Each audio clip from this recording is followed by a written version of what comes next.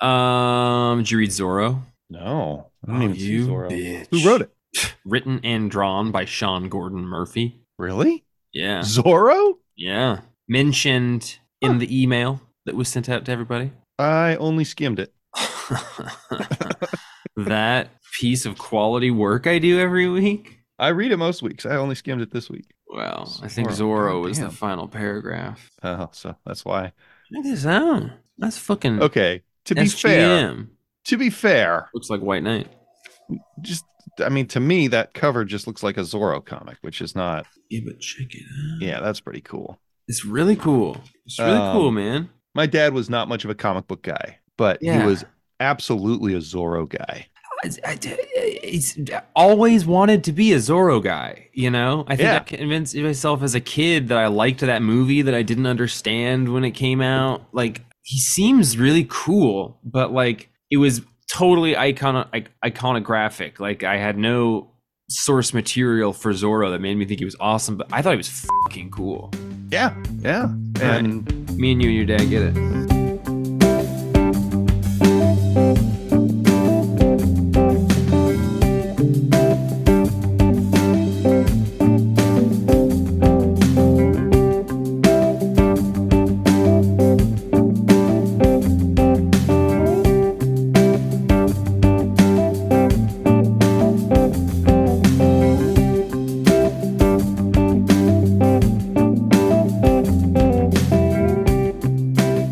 Hey, yeah, but you know there's two of us and you did it. Clear the runway, man. This flight's about to take off. your runway? Yeah, my Okay. runway.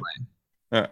Is that I'm ready whenever it's a you are. pubic hair thing? Oh, My that's a landing strip. That's the opposite of a oh runway. So right, what is a runway? yeah. There's Ooh, the I happy like your trail. runway, There's the baby. happy trail, and there's the landing strip. And The then runway there's just and then horizontal. there's a merkin, and then Yeah, there's a yeah, merkin. Right. yeah. Well, yeah. Let's Paste get paste it serious on. about it. Paste Yeah. it on. Runway. Glue, Yeah. glue I have paste. a Yeah. song about it, bud. Welcome to the Perfectly Acceptable Podcast, hosted by The Comics Place. Many people call it The Comics Place presents the Perfectly Acceptable Podcast. It's a podcast every single week from the cradle of nerd civilization. That's right, Bellingham, Washington. Django and I run, and patron a comic book shop in Bellingham called The Comics Place. That's what presents this podcast. And every week we gather to talk about the books that came out that week. Hey, Django. Hey, buddy. How you? Good, but feeling light. Oh, well, yeah. Sometimes I feel like we have. This is going to sound negative, but I feel like we have a goiter named Roman Reigns. I don't mean it to be negative. Yeah. And what is a goiter? It's like a quapo, right? Or it's like a it's a neck Like thing. it's like an Yeah. inflamed Now listen, thyroid, this is gonna sound insensitive, but when I was a child, there was a woman at the Walmart in Colville who worked there who had a big old neck goiter, and scared the hell out of me as a kid. Yeah. It Yeah, was they're strange things. I feel sorry for anybody who got one. There was also a man who was silvery blue. His skin was all Oh silvery yeah, blue. like he took too much colloidal silver. Is I that think what'll that's do that's it? what it does. Yeah, there's like colloidal silver is like a tonic that's made out of a specific silver concoction, and if you take enough of it, you turn the color of this concoction. And Well, I don't know if you can even go back. if people are Pokemon, that one was shiny for sure. That's right. It's episode 339. You can never go back, Django. You can try. Hello and happy episode 339, my friends. Hey, I was in the shop the other day and picking up a Daredevil by Mark Waid omnibus that you guys were nice enough to let me have sitting up there taking up space for a while before I paid for it. And Jeff mentioned it was one of his top three favorite Daredevil runs. Which kind of got us to talking, like, what was those top three, since there's actually quite an amazing list of writers, creative teams that have taken on Daredevil, and that left me wondering, who do you guys think, or what do you guys think is the most consistently written, long-running series, like a series that's had multiple creators, taking the helm, Daredevil, your superhero comics, probably most likely. There might be some others out there that have had, different creative teams coming through. But what series do you think out of all Marvel, DC, and everything else that, is always changing hands every few years, has the highest bar for consistency in its writers and maybe just creative team, artists included. Turn up. Love you guys. Awesome. It's a fantastic question. I think we got to put some parameters on this, though. I think we have to discuss the nature of it. Yes. So spoiler alert, Will asked me this question in the store the other night and gave me a little preview. He told me that today when I saw him, and he also gave me a preview. Nice. So we were talking about whether maybe it is Daredevil and there's no more discussion needed, right? And he was like, yeah, it's Frank Miller and then Bendis and Brubaker. And I was like, whoa, you're missing 2 decades of books almost there. Yep. And then somebody who was at the book club piped in with a list of all the writers who have done the main Daredevil series since Frank Miller. And it's a badass list of people, like 2 names you don't know. But I feel like there's still 20 years there that are unremarkable, no matter how good of a creator was on it. Right. So I don't know if we want to say amazing creators or just consistently amazing runs. Yeah. I feel like the question is sort of like the creators, or at least when I talked to him in the store today, that was sort of how, like, what book has had Murderer Row of creators? Because, like, even in that Daredevil one, like your example, there's got to be times where great writers were on the book, but it was unremarkable. Yeah, like Ann Nocenti, great writer, created Typhoid Mary in that run. Yeah, but I couldn't tell you anything else about that run. Yeah, right. Yeah. But, like, Oh yeah, Well, and I mean, I want to think about, like, the control, like, just sort of the variables involved in the whole thing. And Daredevil is in this perfect spot where he's like a low A, high B tier Marvel character, which means he does not always have an ongoing series, and he does not have a ton of miniseries. Right. So, like, which, immediately reduces the amount of garbage involved with that character that's out there, because, like, you can't say Batman, because I want to say Batman because I'm like, well, look at this list of writers. Holy shit. You almost could, though, for the main Batman title. Yeah, but I mean, like, Alan Moore side, Frank Miller side, well, I guess half side. What do you mean side? Like, not in the main universe. Oh yeah, but it was like not Denny O'Neil. From Denny O'Neil on, it's been mostly pretty heavy hitters. Yeah, but, like, also tons of not heavy hitters. Well, tons of not very good comics too. Right, for sure. Yeah. But that's the point. Like, it's Batman, so, like, we got 10 issues of Tony Daniel writing it after Grant Morrison. That's true. And just tons of stuff like that. There's Alan Grant, Scott Snyder, Frank Miller, Chuck Dixon, Jeff Loeb, Grant Morrison, Denny O'Neil. Like, those are like the core writers. But yeah, there were some not great writers in the middle there too. Yeah, I mean, like, even James Tynion, I would say. Paul Dini, Doug Moench, Tom King, Len Wein, Ed Brubaker, Jerry Conway, Marv Wolfman. Okay, yeah, I mean, Jim Starlin, Greg Rucka, Matt I would Wagner, say Norm Brayfault. Batman gets it if we're talking the sheer volume of 1% tier creators. Yeah, but if we're I think if you're trying to think about the number of Batman titles that come out as a whole, or even just like side things of the main Batman series and stuff, like the hit percentage of high creators and high comics goes down drastically, whereas Daredevil has a small enough output that when you have a great writer for 5 years, that's if you're looking at the core Daredevil, it's been like really, really good since Bendis Brubaker, right? Yeah. Like, and Mark Waid had a run in there. Yep.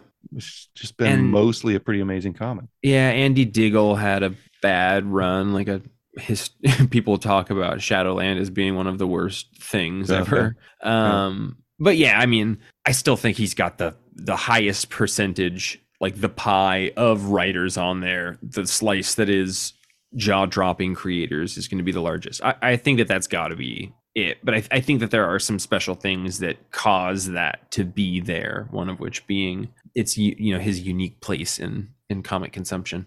I would say I don't know if the output has been top notch all the time because of probably licensing and back and forth stuff like that. But I think Star Wars has had just generally a really amazing slate of creators on it since the launch Yeah, I think that's in especially like 2015. those two main titles. Yeah. Vader and Star Wars. Yeah.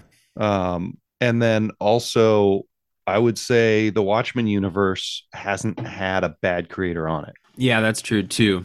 Like the Yeah, entire as a universe. universe. Yeah. I wouldn't say Um, that the Before Watchmen books are worth putting on your top 10 list, but one that comes to mind is Doom Patrol, and that is hmm. particularly because of that like Daredevil effect, which is there are not many Doom Patrol runs. Mm-hmm. Like you can go many years without having a Doom Patrol comic. So when you've got Grant Morrison, Paul Cooperberg. Gerard Way, Jill, or who was the woman who wrote on it that had the amazing run on it that passed away just recently? I forget her name. I'm sorry, but Pollock. yeah, Yeah. yeah. Uh, Rachel Pollock. there's it's a small pool, so it's like five great writers or something. So it's You know 80% of the who's runs. who's had really solid creators until Vertigo shut down was John Constantine. Yeah, Constantine. yeah. I haven't read Hellblazer, but that had a steady rotation of creators, and they all did other highly lauded works or went on to do awesome things. Yeah, yeah, that looks like one. I Yeah. take your word for it because I didn't read it. Yeah, just like, by issue 50, Alan Moore had been on it. Black That's Hammer. yeah, I mean that's one writer. Well, Matt Kent didn't Matt Kent do like I think hasn't he Matt been Kent opening up he a little bit? drew it. Okay. Yeah, I mean there have been a few creators on some weird little Yeah, yeah, yeah. anthologies and stuff, but Yeah, and I'm stretching the parameters I even think there. Daredevil is like the Well, perfect answer to this question. I think it is, but I think the main Batman series is a pretty good fucking answer. It is a list of people who are maybe not quite they're in like the top 3%, Yeah. like Yeah. whereas Daredevil has a lot of one percenters. Yeah. But Yeah. So you're saying Batman is 3%ers? it I has don't think more. like I don't know. I, Yeah, I'm saying Batman would have more 3%ers. Yeah. I think 3%ers is a right wing weird thing. Oh, bummer. It just seemed further away than two and not as much as five. So, Yeah, they're the anti-government militia. And look, it was only Chuck Dixon, and it was only for like 7 or 8 years. oh man. Hey, let's get into the books that came out this week. Like we always. Hey, Will, thank you for that awesome question. That was a great one, and I loved the conversation around it. And you're a sweet boy, and you can be just like Will and send us an email that can be a text email or an audio recording and attach it to the email, just like Will just did, and we'll play it on the podcast or read it. We'd really like more of those, so please do it.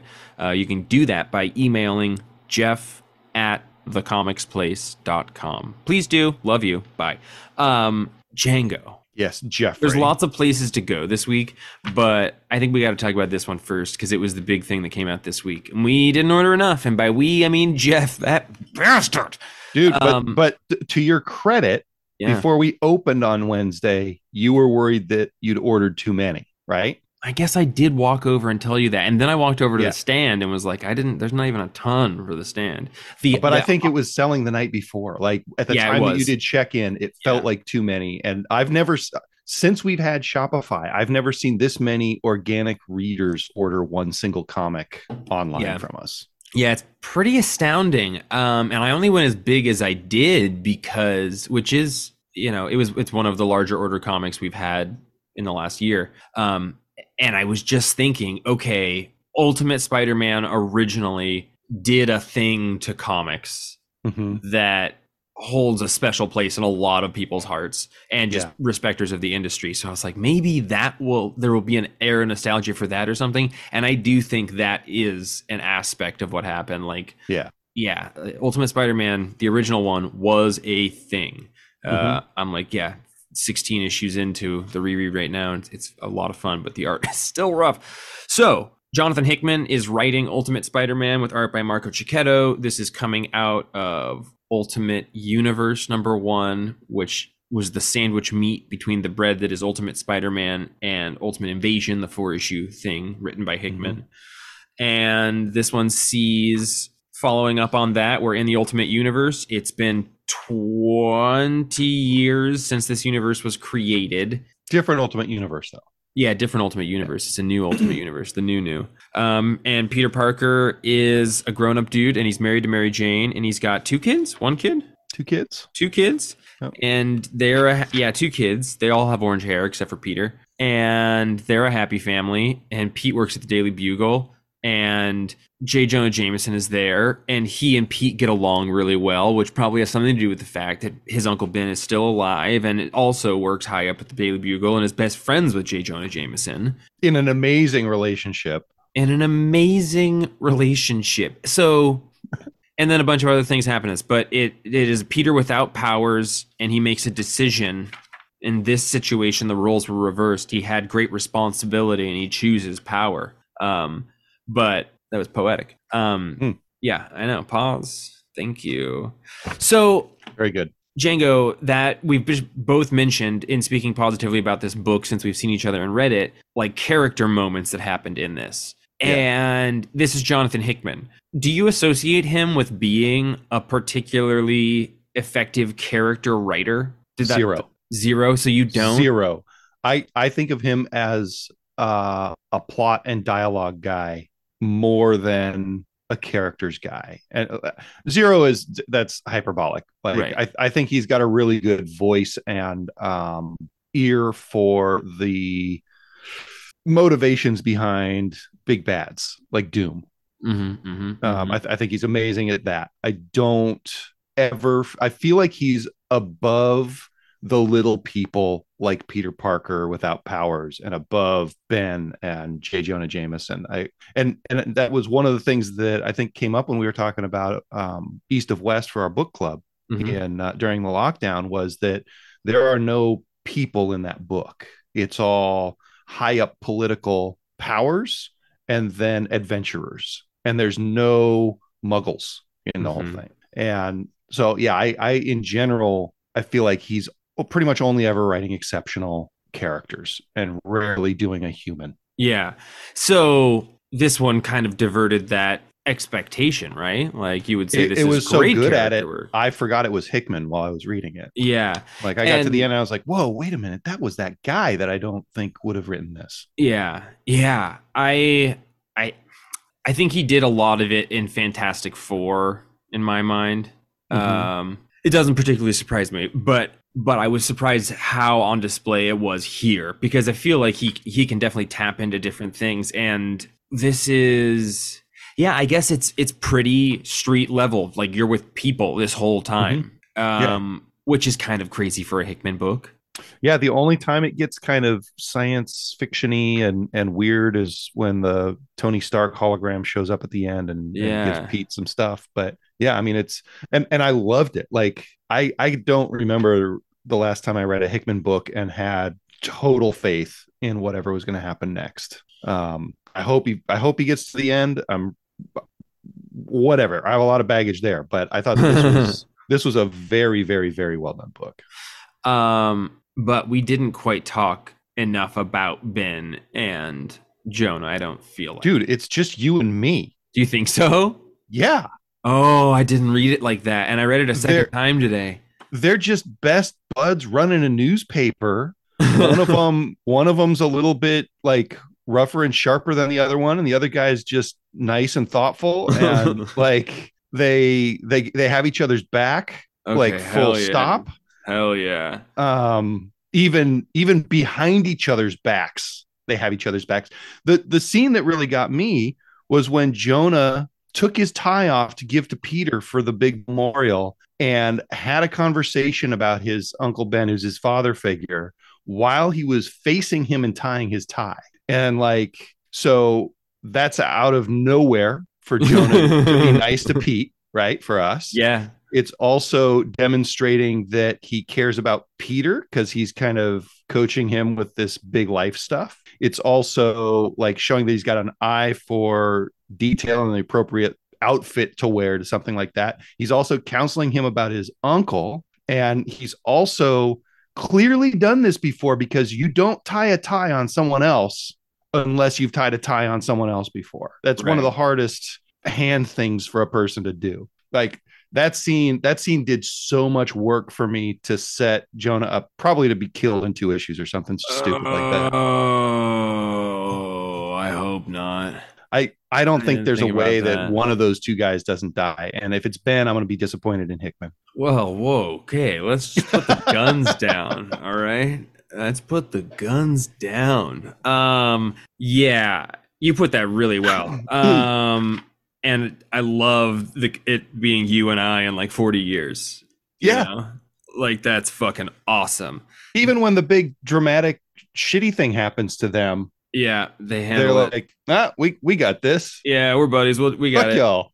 Yeah, I'm so excited for it, and I was sort of thinking about while reading this again today, how like you see Bullseye in this, and he's just hanging out with Fisk. He's got a patch on. You're like, oh, cool, it's Bullseye. Like, what's he gonna be like?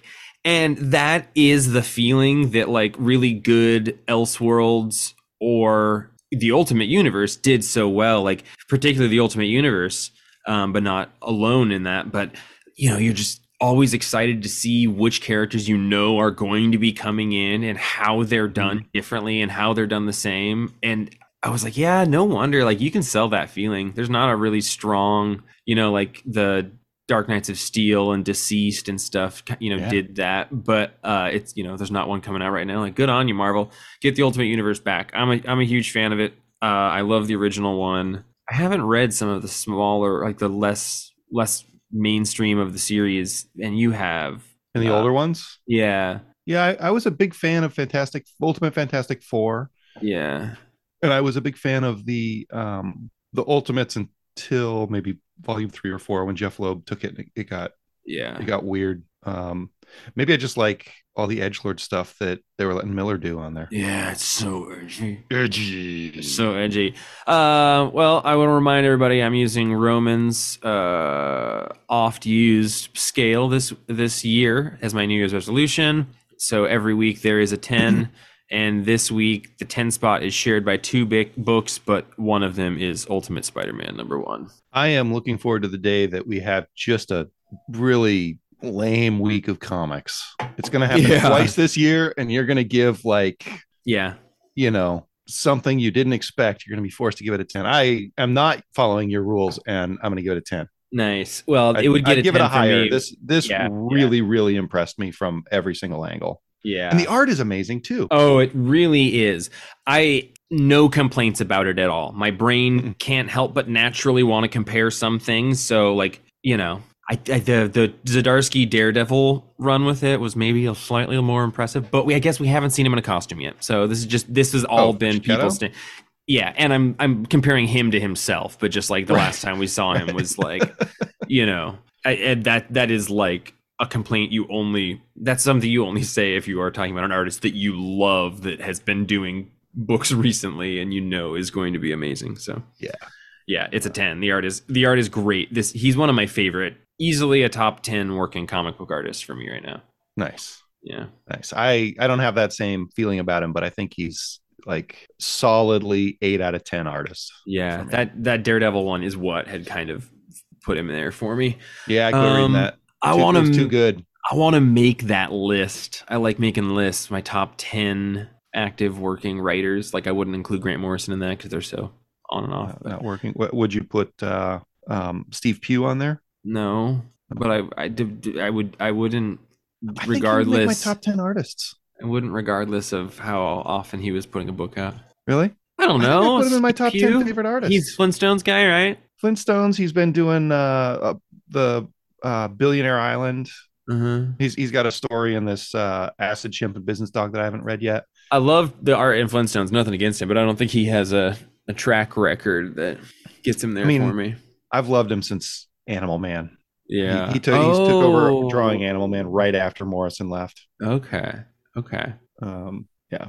Anyway, we're not here to talk about comics from 35 years ago. Animal Man's probably got a relatively high hit rate of good writers, right? Grant Morrison, Jeff Lemire, Peter Milligan.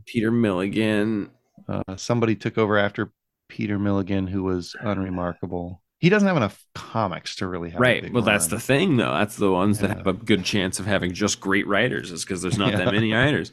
Ambush Bug. Ambush Bug. Hey, Django, did you read Action Comics 1061 this week? Jeff, Jason Aaron wrote it. Yeah. Of course I read it. I Even though it's got Bizarro in it. I'm glad that you are here, Django, to talk about. I'm glad you read it. I did also really want to hear from Roman this week about this comic. But we'll make do with you and I, who are not Bizarro historians, I wouldn't think. I'm certainly not. Well, let's get into that. This is written by Jason Aaron and art by, I think it's John Timms. Yeah, John Timms. Oh, hang on. Roman sent us his scores. He gave did. Ultimate Spidey a 9.5, maybe a 10. I'm going to say it's a 10, Roman. Yeah. Yeah. And well, yeah, we got Roman scores. Sorry, I didn't mean to interrupt you and beef your steez.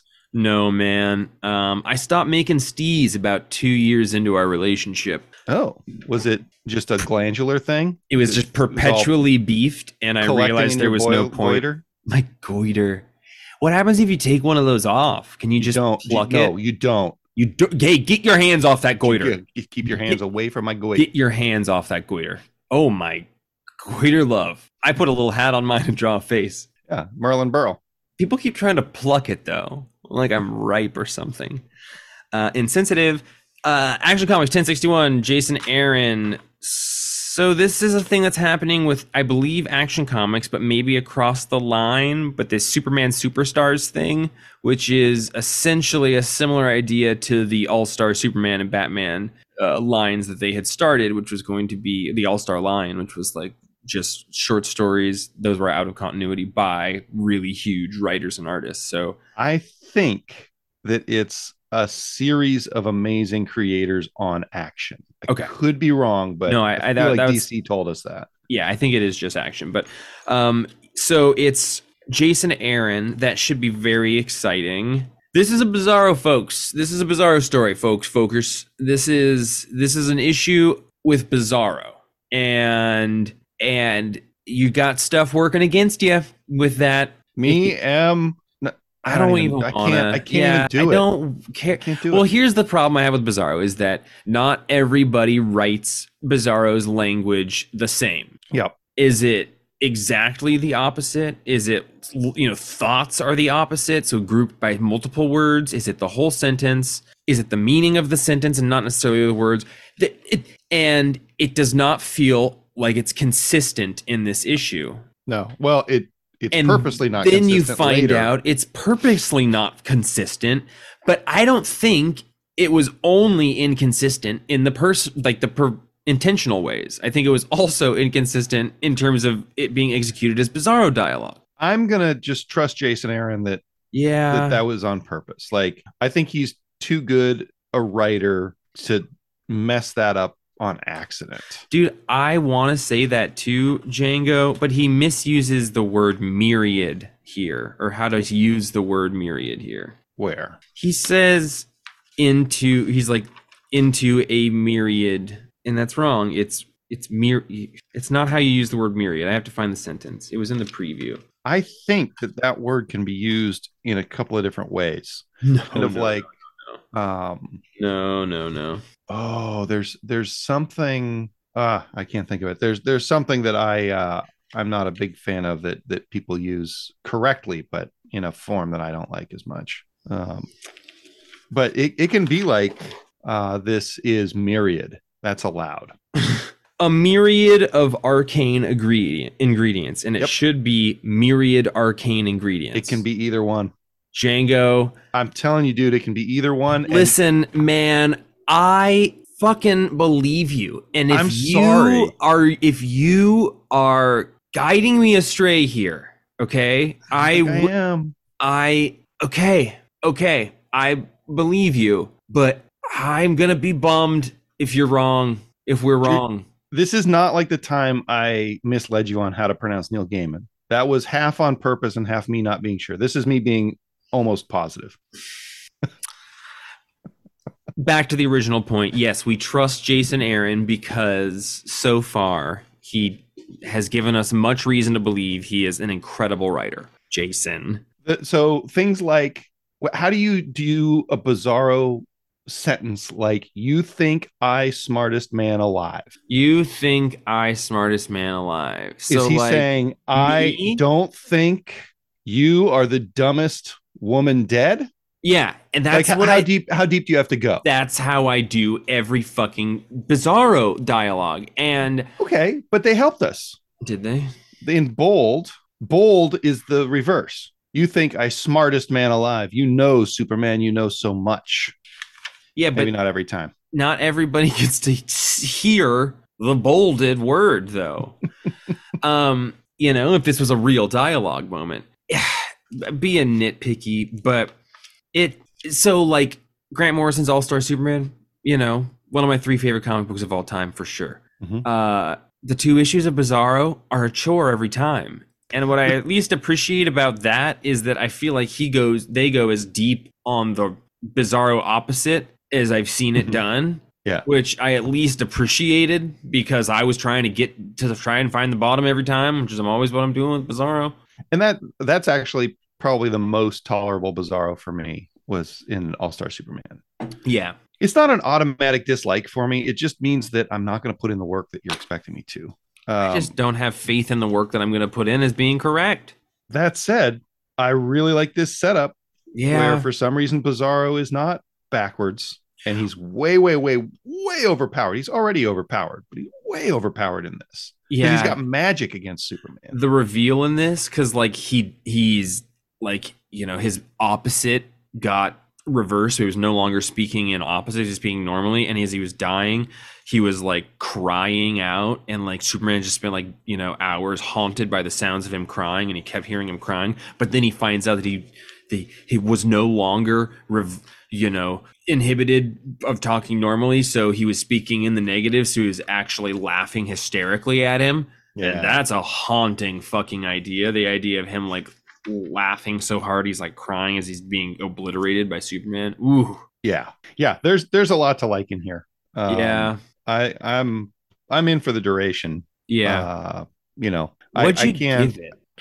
I give it an 8.5. Like I can't let my personal ambivalence about somebody like Bizarro get in the way of clearly solid writing, and like to pull me through the first dozen pages with 1,000 words per page is pretty impressive. Through Gem World, he made me read every word on a Gem World. That's the other thing. Like that's pretty fucking impressive. Batman, he's doing space, and Superman, he's doing magic. And I'm just like, okay, like I want to see you do like a real good classic story on somebody, but you're like, well, I did all this Thor stuff, so let's.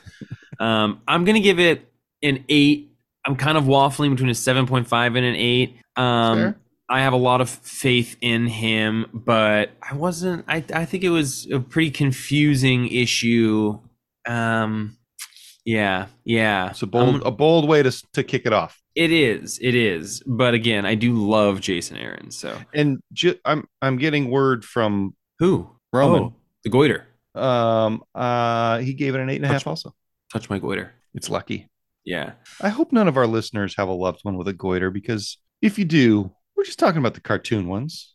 Not your friend, not your mom's. Yeah. And there's support for that. And also, yeah, you're right. Totally insensitive. And did you ever listen to the band Johnny Sacco? No. They have a song from the perspective of a guy with a goiter, saying that if he didn't have a goiter, he'd ask you out. Wow. He wouldn't wear those turtlenecks. So, Swan Songs. The miniseries Swan Songs ended this week, Django. What do you have to say about that outside of musical scat, which sounded like scat? I think you're offensive, Jeff. I think that Swan Songs, this is number 6, and you just said this is where it ended. I think Swan Songs ended at number 5, and we just got an issue of Ice Cream Man in disguise. Because this is the writer and the artist from Ice Cream Man. This is playing with the format of comic books like Ice Cream Man. And this has on the first page and throughout the Ice Cream Man. Yeah. Which is kind of what he did with Ha Ha, where the final issue had an Ice Cream Man crossover. Like, and was it 100% props drawn by Maxwell Print or Martin Morazzo? Yeah. Yeah. Huh. Yeah. I thought this was an awesome comic book. Yeah. Yeah. Depressing in the way that Maxwell Prince can make something depressing, satirical in the way that he does satirical things, and hard to look at and hard to look away from. Yeah, that's a good way to describe it.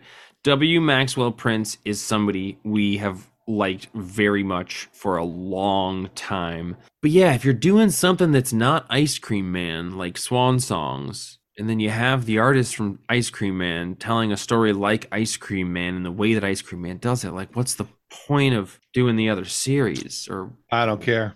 I'll allow it. yeah, I'll allow it. I will 100% allow it. Like it's not standard, and it's also the kind of thing that we kind of wish comic book creators would take more chances and do more things that are out of the norm.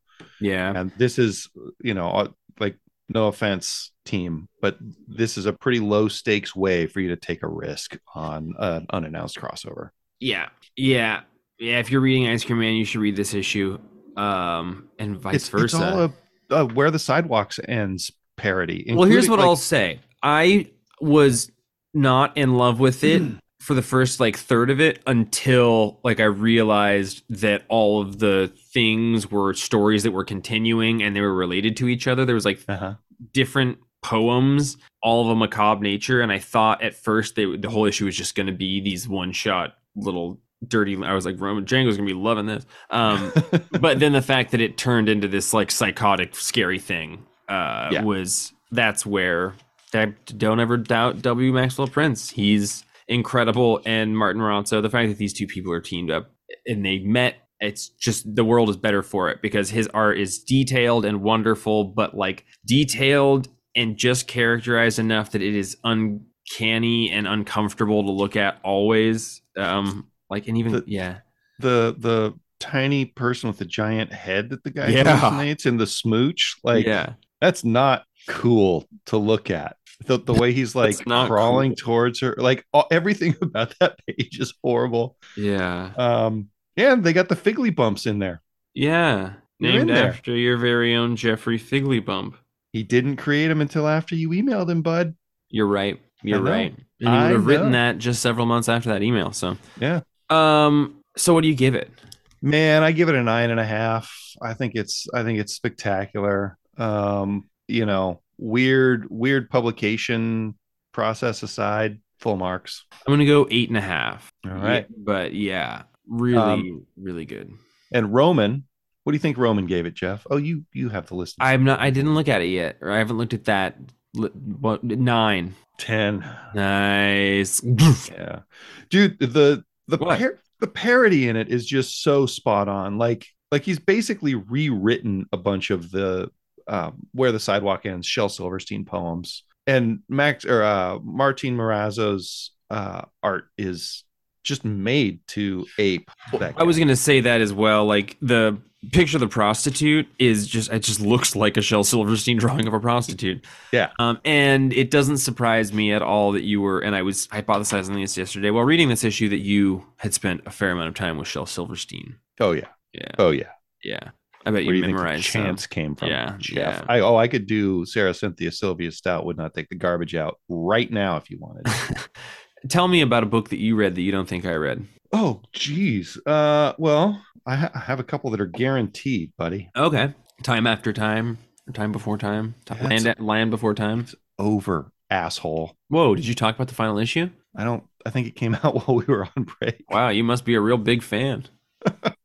You didn't make sure we had a podcast for the end of one of your favorite books that's one of the most unsold. We've sold like 6 volume 1s, and no one has ever bought a volume 2. They're missing out, man. They are missing out. Okay. I want to talk a little bit about Wesley Dodds' The Sandman #4. Did you read that? Not reading that book. This is a really good book. Yeah. This issue specifically is a really good comic book. Yeah, I really like where Riley Rossmo has settled with his art style in that series, because the Harley Quinn one was like too cartoony for me. Like people's heads looked like beans, and like the body, it was just like it was intentionally looking more like a Saturday morning cartoon. And this is I only went through the first issue, but it seemed much more like a return. I mean, it's still pretty cartoony, but it wasn't leaning as hard into that. Yeah, it's not as absurd. Yeah. This this issue, so like the story has been that Wesley Dodds, who was the Sandman in the 30s or 40s or whatever, has spent a lot of time creating gas to knock people out No rather wonder than you kill like it. them. Yeah. So he wants to sell his knockout gas to the military so that they can have humane warfare, right? So they can use chemical weapons that put people to sleep instead of kill them. And so of course he gets laughed out of the building, and then the next day his house gets broken into, and all of his notes for all the iterations it took for him to get to a gas that was non-lethal gets stolen. So he's just racked with guilt that his invention is going to lead to the deaths of a whole bunch of people at some point, because it's clear that that's, this deadly weapon is in somebody else's hands. And at some point he gets gassed with something that just makes him kind of hallucinate and see his whole past and his history and all of his failings. And like, I'm 8 years old at the corner market. I steal a chocolate bar. The owner sees but says nothing because my father is a rich man.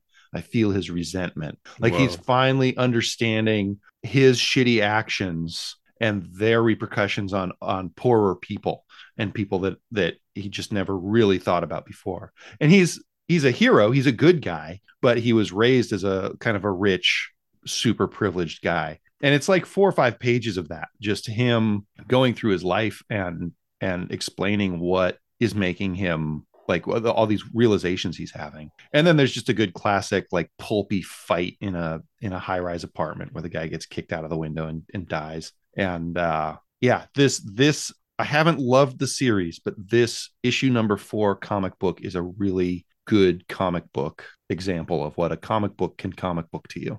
Dang, that sounds really good. And then again, like, Riley Rossmo's art is phenomenal. Yeah. And like, even his more cartoony style, I didn't necessarily like reading a ton, but I would always flip through it because it's unlike anything, and I love it. But I really like his, slightly less absurd style. Absurd is a good way to put it. Yeah. And So I'd give that a 9. nice. Like, dude. I show up to Wesley Dodds Sandman books because of the trench coat and the shadow hat and the gas mask. Like, he's got one of my favorite costume designs. It's good. But this one is actually really, really well done. And if I can put a plug in for a back issue, there was a Sandman and Sandman Mystery Theater crossover a long time ago by Matt Wagner that was excellent as well. Ooh, probably in the back issue module.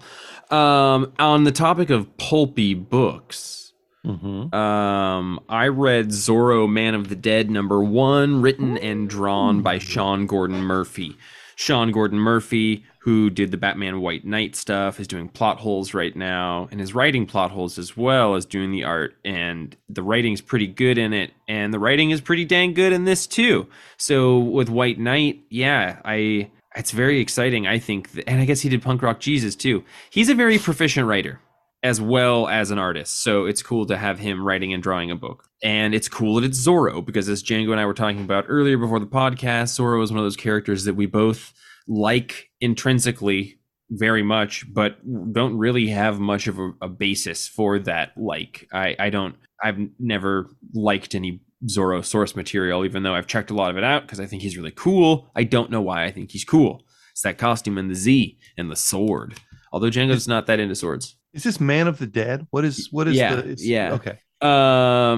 And yeah, this is a pretty cool Zorro story. It is like modern day, taking place right now, as far as I know, or at least very close to now. So is it a descendant of Zorro? It is a descendant of Zorro, gets killed, and his 2 kids age up 20 years. The son is like living with some guy and has some like brain confusion after it, and we're sort of following the girl who's a getaway driver because the town that they're in Mexico is kind of run by the cartel, and she gets involved in some situation where she has to be the driver for the cartel, but they ultimately go to where her brother is, and she hasn't seen her brother since this all happened. Her dad was killed 20 years earlier, and she sees him, and he's like practicing sword stuff with this guy, and the cartel kills the guy, and she like saves her brother, And the old guy passes the sword of Zoro down to the kid,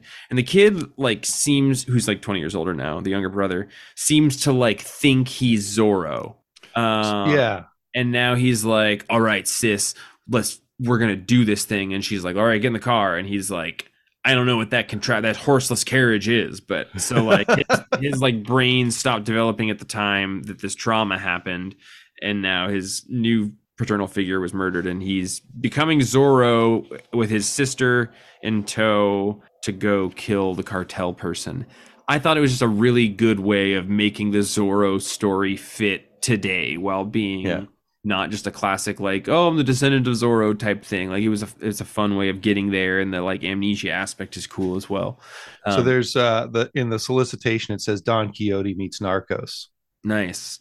Which I don't know Don Quixote. Don Quixote was like this delusional old man who was like going on adventures and thought that windmills were dragons, so he was running his lance at the windmills. It's where the term tilting at windmills comes from. Yeah, it's like just exactly what you just described, like a delusional man with a sword on a horse. Yep. Yeah. So, and then all of that drawn by Sean Gordon Murphy. So it is awesome. Gorgeous. Yeah. I gave it an 8.5. Roman, if you were ever an 8. Yeah. If you're ever Zoro curious, this is a great place to check it out. Nice. Django, I don't know that there's a ton to say about it, but I just want to give you a temp check on Transformers number 4. Oh, so good. You like that? It's so good. It's so good. It's so good. We only have 2 issues left after this, man. I know. And I was worried that there was only one. I had to go online again afterwards. I was like, I got to make sure that there's a 6th issue. Who do they get to follow this up?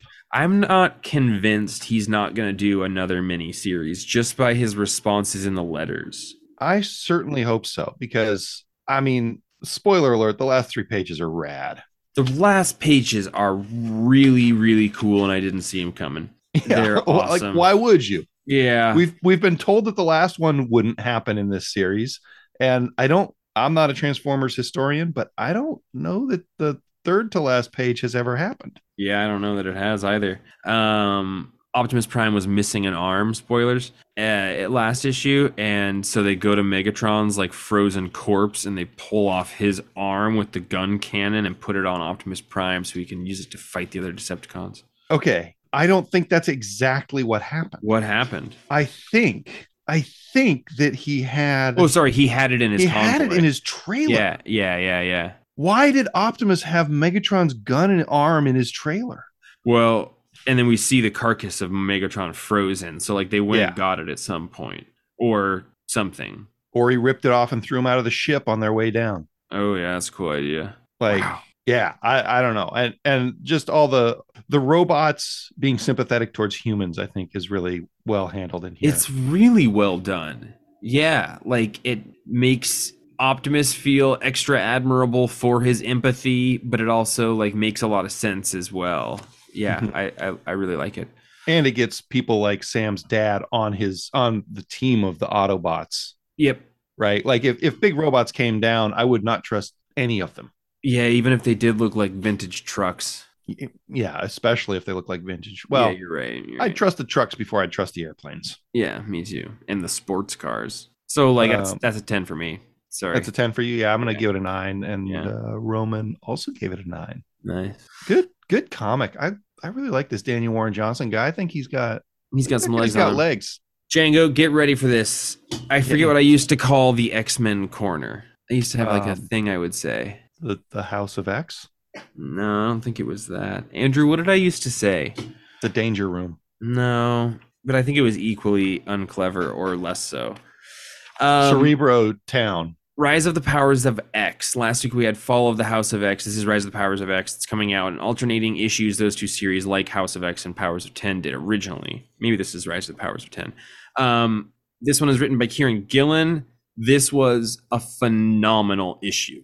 Nice. This was so good, and I would think that this ending is inspired by seeds that Hickman had left with, because the fact that like Omega Sentinel, the Red Sentinel, like we're in the final act now, and this series takes place 10 years in the future, and they're dealing with the fact that Omega Sentinel's consciousness was sent back from the reality of Powers of X #6, that Moira life when that Moira died, and so then she installed the AI because they wanted to become a Dominion. That was the whole thing happening at the end of Powers of 10. So that Omega Sentinel like came back, and then they're like, they make a world mind, and then a Dominion comes down, and this was like their plan all along, but then they like kill a Mr. Sinister who had a backup kill switch because he was like, he's Mr. Sinister, and he was messing with those Moira clones. So like it then cuts that reality off, and we're back to just the Powers of 10 now time. They're the normal Krakoa time, but Xavier is like, there's like one Moira. We got to find Moira Prime. We got to go back in time and kill her before her mutant powers manifest, so that way she never exists and her lives don't restart. Forgive some of those details in there. Are we on Moira's final life, right? Yeah, or 10th, or like it's the only guaranteed one or something. Okay. Yeah. But yeah, like I think if she were to die in this one, I don't know, maybe it would keep going. But yeah, Charles it's the high stakes one. Yeah, but Charles basically says, yeah, we just got to go back to when she was a kid before her powers manifest and kill her then. So that way, like, as long as she exists, she's stuck in that loop. Yeah, I don't think we know for sure that if she dies this time, she's dead forever. I think that, like, she would die and reality would start again. I think that's the concern. So, like, as long as she's alive, when she dies, she restarts back to when her powers manifested when she was 12. So they're going to go back in time before that and kill her. Anyway, it's explained really well in this. It's tied in really, really well to the Hickman stuff. I love it. Kieran Gillen can be hit and miss with me, but this is him writing really, really well. And it really feels like the right direction to be ending the Krakoan era in. So I gave this one a 10 as well. Roman, our missing man, gave it a 7. Yeah. Okay. Do you think that there's any chance that we get more Hickman on X-Men? I don't know. Probably not. Weird. Probably not as it pertains to the Krakoan age. I could see them bringing him back for like anniversary stories or another miniseries after there's a new status quo established. But I wouldn't think they would. Like, I think their opportunity was to have him write this big final 12-issue thing. But this is the end of it. And like, I'm glad he's writing what he's writing right now. Yeah, because damn. Yeah, so weird. His decisions, his scheduling decisions are so weird to me. So weird. Yeah, I don't know, Django. What do you think? Shout out, Bloodrick #2 came out. Django, did you read Bloodrick #1? You read #2? No, I haven't read either of them. Dude, I know. So awesome. Okay, you guys loved it so much that we sold out of #1 before I could read it.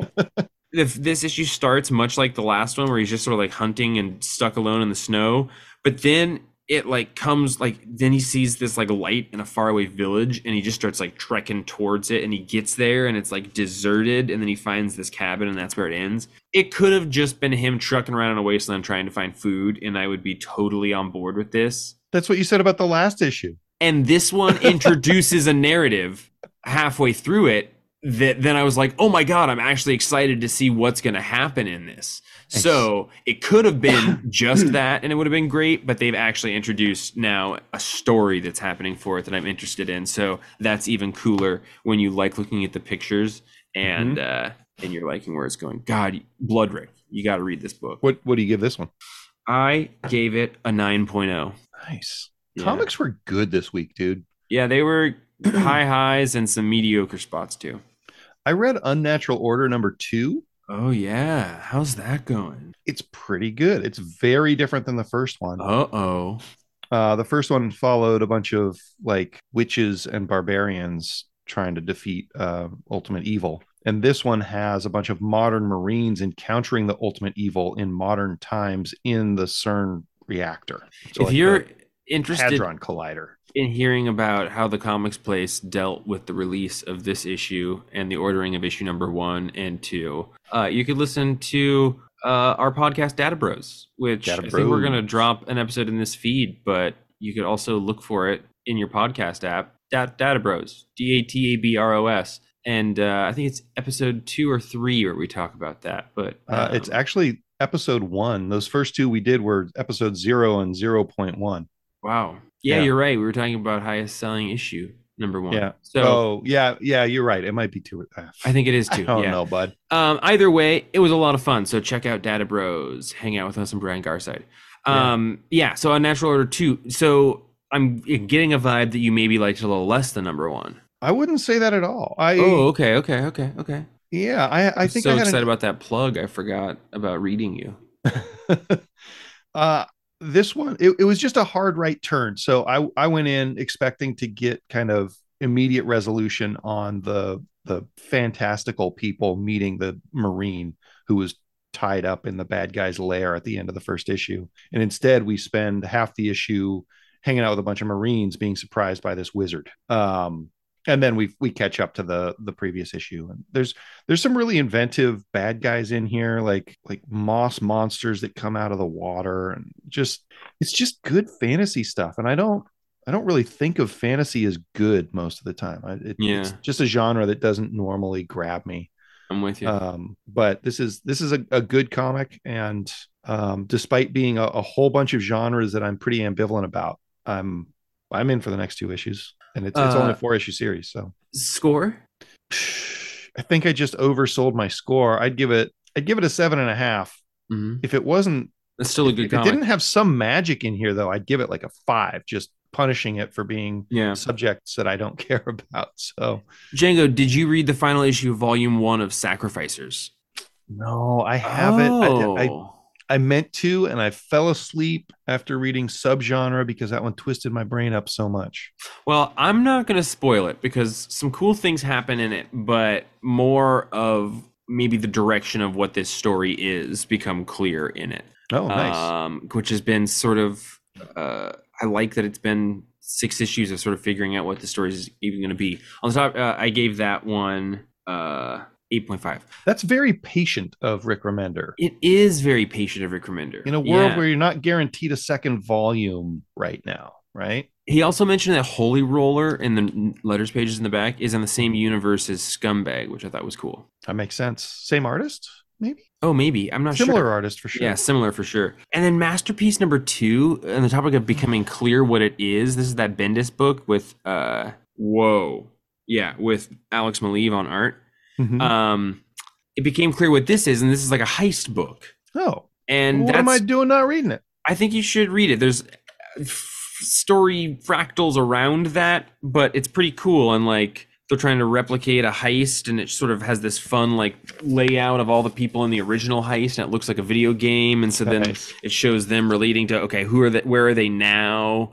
Those people, and has summaries of them, and then they're like trying to build their own. Anyway, it's cool heisty stuff, but then also it's Bendis, and I was thinking about Bendis, and it's just interesting writers because I'm also reading Ultimate Spider-Man, and he's got kind of a shtick, and Roman doesn't like it, and I do like it, and but I think it's I'm wondering, he does seem like he's kind of leaning more into the shtick now, and there's not a lot of the cool innovation and big stuff happening around the shtick that used to be happening, and just an interesting spot to be like kind of at I don't want to say like parodying yourself or something, but like it seems like it's maybe missing something while still trying to dress up to be Bendis. Do you think he's leaning into it now just because of this comic, or with other things of his? I think kind of in general, I guess is kind of my vibe, but I also think he's doing slightly more like, not even slightly, just more offshoot things that are of more unique interest or subset of interest, Right. So, but I gave that one an 8.0. It's a heist comic. I like heists. I like 8s. Yeah. I don't have much else to say. I'm spent. I think you would really enjoy Subgenre. Yes. Okay. What is that? It's that oversized Matt Kindt book that's coming out. Right. I don't know if you read the first issue about like the sci-fi detective who's solving a mystery for a big corporation because the IP men show up and start like giving them a hard time about the intellectual property that's being abused. And then he starts like flashing between genres. And in this issue, we find out that maybe he's changing worlds, or maybe he's schizophrenic. But it's like there's a page where they're talking about characters who are sort of timeless or ciphers of each other.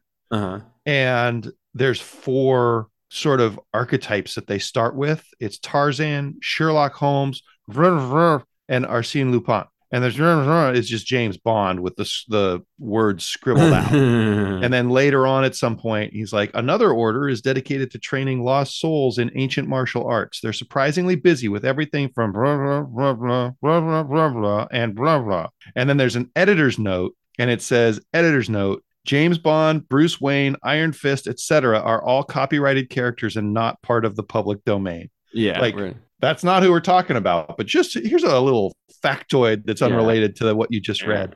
Yeah. I love Matt Kent. That sounds really interesting. I get the It feeling he's a is- paranoid person. He better be. Yeah. Or less paranoid since he's writing it. But like, this guy takes trips through other Matt Kent comics Oh, cool. as backgrounds. This is like the most snake eating its own asshole comic Yeah. that I've ever read, and it was in a good way, but it made me tired. Nice. Well, what do you give it? And let's go home. I'm already home, Jeff, but I and would you're give warm. it a 7.5. Oh, I wouldn't normally say I really think you should read something, but I think you would get something different out of this comic than I am. well, now I want to read it, but I also got to read Wonder Woman so we can talk about that. Not that Yeah, I'm there not was- caught up there on was- Wonder Woman. And I'm you also totally have to caught watch up on Dave. Yeah. Dude, I was watching Dave the other night and Uh-huh. just floored that you haven't connected with Dave or That's the one with Atlanta the rapper guy. Lil Dicky. Yeah. Yeah. He like writes it. Yeah. He writes it, he stars in it. Okay. It's like a it's not about his life, but No, it's yeah, like this fantastical version of his life. Yeah. It's fabulous storytelling, and like, I don't know, it's like a study on personalities and depression through the filter of fart jokes and dick jokes. So it's like perfect for you and me. Yeah. Okay. I want to watch it. I have been looking for a thing to watch while I'm alone. Also, this is us after the podcast. Do you want to wrap up the podcast? Yeah. I mean, this is like, so anyway, what are you going to do? Well, like we mentioned at the beginning of the podcast, you can get a hold of us by emailing jeff@thecomicsplace.com. We love it. We love when you do that to us. So do it more. Content. Give us your content. I want your content. Yeah, outside of that, comics rule. We love you. We love Roman. I hope he's feeling better. He's got a little swelling, I think. He's got a little swelling. It's a goiter joke. Let me get him a turtleneck. The heat is not working essentially in his apartment, and Bellingham is having an extreme cold snap right now, and his apartment's too cold to be alive in. So we don't have him, and we're all the better for it, right, Django? Oh yeah, we're a tight team. We're a tight team with an M. Team Okay, good. with an M, as Good. in munching. Oh God. See you next week. Everybody.